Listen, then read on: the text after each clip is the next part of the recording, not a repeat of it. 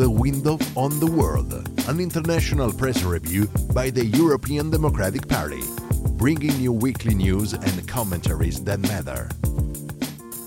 Welcome to the first episode of the second season of The Window on the World. With today's episode, we are launching a new format. The podcast will now focus more on the opinions rather than on the news.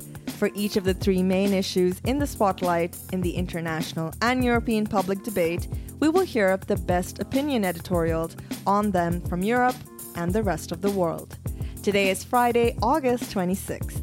And in this podcast, we will hear the best editorials from around the world on the anniversary of Ukraine's Independence Day from the Soviet Union and of 6 months since the beginning of the war, of the economic and fossil fuel crisis related to the conflict in Eastern Europe, and of the video depicting Finland's Prime Minister Sanna Marin at a private party.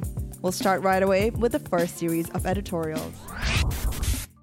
First series of editorials of the day addresses a double anniversary related to the ongoing conflict in Ukraine. The day before yesterday, August 24th, marked exactly 6 months since the beginning of the Russian invasion. In addition, in a sad coincidence, on the same date, Ukraine also celebrates its Independence Day from the Soviet Union, achieved in 1991. The first commentary on the subject comes from Belgium and from the newspaper La Livre. Journalist Sebastian Gobert takes his cue from the double anniversary to comment on the direction the war should take. For Gobert, the conflict in Eastern Europe is part of a much larger context. Behind Putin, there is Xi Jinping, and behind Ukraine, there is Taiwan. Here, he is referring to Beijing's expansionist aims toward the small island to the south of its coast. Reducing our support, regionalizing this conflict, and seeking compromises to get affordable hydrocarbons again would only send a message of weakness to Moscow, Beijing, and elsewhere. The Belgian columnist argues, the West should therefore continue on the path of sanctions, thus supporting the Ukrainian people, but without getting directly involved so as not to risk a widening of the conflict. The challenge for Europeans is to ensure that Ukrainians will sit at the negotiating table in the best possible conditions, Gobert concludes, for their freedom and for ours. We remain in Brussels with a second editorial, but we go over to the EU Observer, which hosts the opinion of Ukrainian journalist Nikola Mokrovich.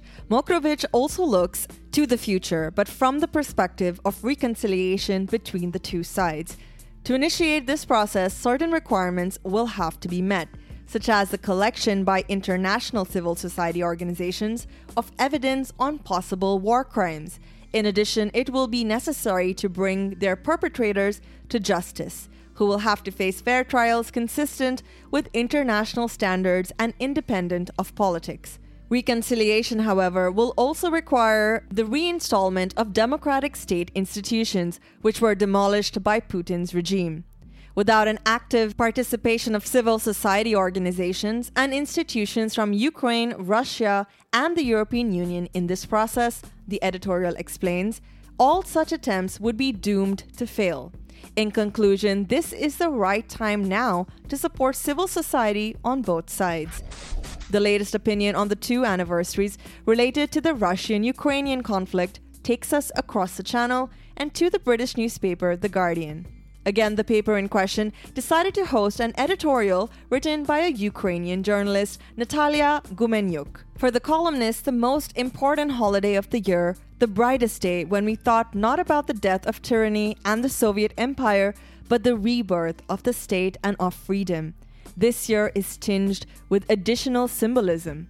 While a parade is usually held to celebrate independence from the USSR, this year destroyed Russian military equipment was installed along Kiev's main street. Although scaled down, the celebration serves to not let Russia destroy our customary way of life as a form of protest.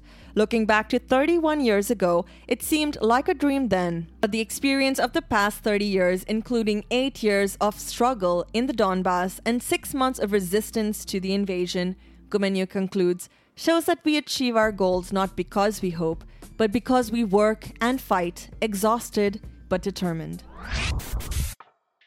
One of the main consequences of Russia's invasion of Ukraine is an energy crisis that is driving up bill prices and inflation. Indeed, Russia is one of the largest suppliers of fossil fuels to European states. In addition, climate change is pushing more and more countries toward renewable energies. How do these events interact with each other, and how are states preparing for rising prices? The first commentary on the matter comes from French newspaper Le Monde. For columnist Guillaume Desaubry, lawyer and professor of public law at the University of Amiens, and Pierre-Albert Langlois, founder of an energy transition consulting firm, the French energy market has suffered a sharp price hike and thus attracted criticism from the country's authorities over its functioning. The columnist, the reason for this surge would also be volatility caused by a financialization of markets, which was not a problem for consumers as long as prices were low. Consumers need stability and long-term clarity on energy supply costs, read the editorials. To protect consumers from volatile prices on the exchange markets, suppliers should be encouraged or even forced to diversify their supply methods. At the same time, however, authorities should promote access to power purchase agreements, fixed price purchase contracts, which today are reserved for large banking groups. The establishment of guarantee funds by the state, the columnists conclude, could also enable small consumers to access these types of supply. The second editorial on fossil fuels and the ecological transition comes from the heart of Europe, the German newspaper Der Spiegel. Christian Stocker, professor of psychology at the University of Applied Sciences in Hamburg, maintains that the main reason we cannot do without fossil fuels are the economic interests of certain corporations. According to a study cited by Stocker, more than half of all financial fossil fuel-related stocks is held by 10 entities, including corporations, banks, and governments. 6 of these are private American companies, joined by the Norwegian Central Bank and the governments of India and Saudi Arabia. The professor doesn't mince words. The interests of these 10 entities are, as is evident, at odds with the survival of human civilization. If, however, Stocker writes, it is enough to let companies that continue to sell oil, gas, and coal stocks to their consumers go bankrupt, the same cannot be done with states, which must be offered a way out. It is in cases like this, the professor concludes, that rich and resource-poor countries like Europe have a duty. The next editorial on climate change and rising prices comes from across the ocean and from the Wall Street Journal newspaper. According to Bjorn Lomborg, president of Stanford University's Copenhagen Consensus Welfare Research Center, the Inflation Reduction Act, passed by the US government, does next to nothing to address climate change. The new legislation is supposed to combat rising prices related to the energy crisis, while at the same time promoting the development of renewable energies to counter global warming. According to calculations conducted by Lomborg and his research center, however, it turns out that the global temperature will only be reduced by 0.0009 degrees Fahrenheit, which is less than 1 degree Celsius, by the end of the century. Climate change can only be significantly addressed by investing in research and development of all types of green energy, the professor argues, solar, wind, and fourth-generation nuclear. To conclude, investing in renewable energies means making it cheaper, a crucial factor to push developing countries, such as those in Africa and India, to adopt it and provide them with the means to help fight climate change. At the end of last week, a video surfaced that showed Finnish Prime Minister Sanna Marin dancing with friends at a private party. The videos were strongly criticized by Finland's opposing parties, who deemed them inappropriate for Marin's political role. The same parties demanded that the Prime Minister submit to a drug test, which later gave a negative result. The first editorial on the subject comes from Southern Europe, and more specifically from the Spanish newspaper El País. For Richard Martinez, a professor of constitutional law at the University of Valencia, the spreading of videos of the party attended by Sanna Marin are a dangerous drift for democracy. Notoriety resulting from political activity does not deprive someone of the right to keep private some parts of one's life, the professor states. In support of this thesis, Martinez also cites European rulings and directives aimed at protecting the dissemination of private data and content. But what happens then when, as is this case, we manage to gain access to a private part of the life of a public figure? What happens is that public debate about programs and the processes of public discussion on government decisions are replaced by overexposure on social networks and the emotional and immediate debate of politics, the lecturer says. Public debate then shifts from politics to the individual, with negative consequences for democracy as a whole, which becomes more interesting in debating parties rather than policies. It is unhealthy to deprive people who exercise government functions of their private sphere, Professor writes. Judging them on the basis of their private lives, Martinez concludes, leads us as a society to be guided by judgment that is heavily conditioned by the emotional manipulation of social networks. Let's stay in Southern Europe but move a little further east and go to Italy's La Repubblica newspaper. For columnist Massimo Ricalcati, the accusations against the Finnish premier are not only bizarrely moralistic, but deserve to be considered carefully. The envious hatred of youth is a trait that recurs in any moralistic or paternalistic attitude.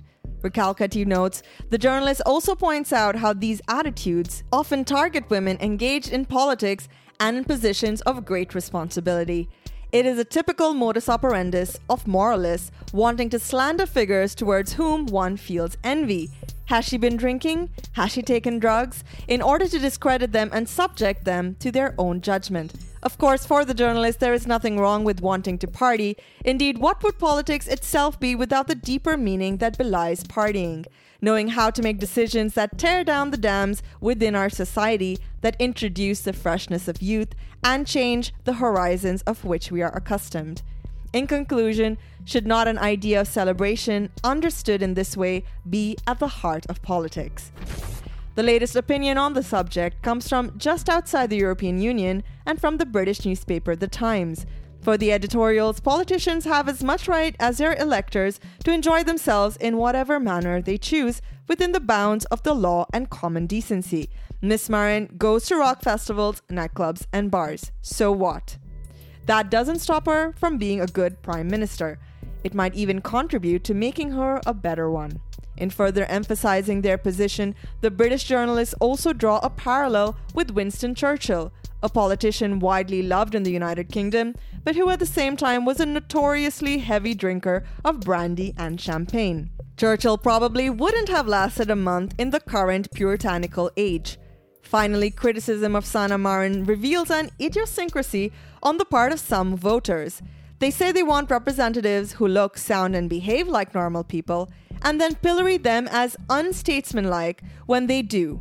In conclusion, even politicians need to chill out sometimes, and so should their critics. And that brings us to the end of the first episode of the second season of The Window on the World. We thank you for following us, and we look forward to seeing you next Friday, always with the best editorials from Europe and around the world. This week's editorial work was by Daniel Rutza, and at the mic, it's me, your host, Gail Rego. Happy vacation!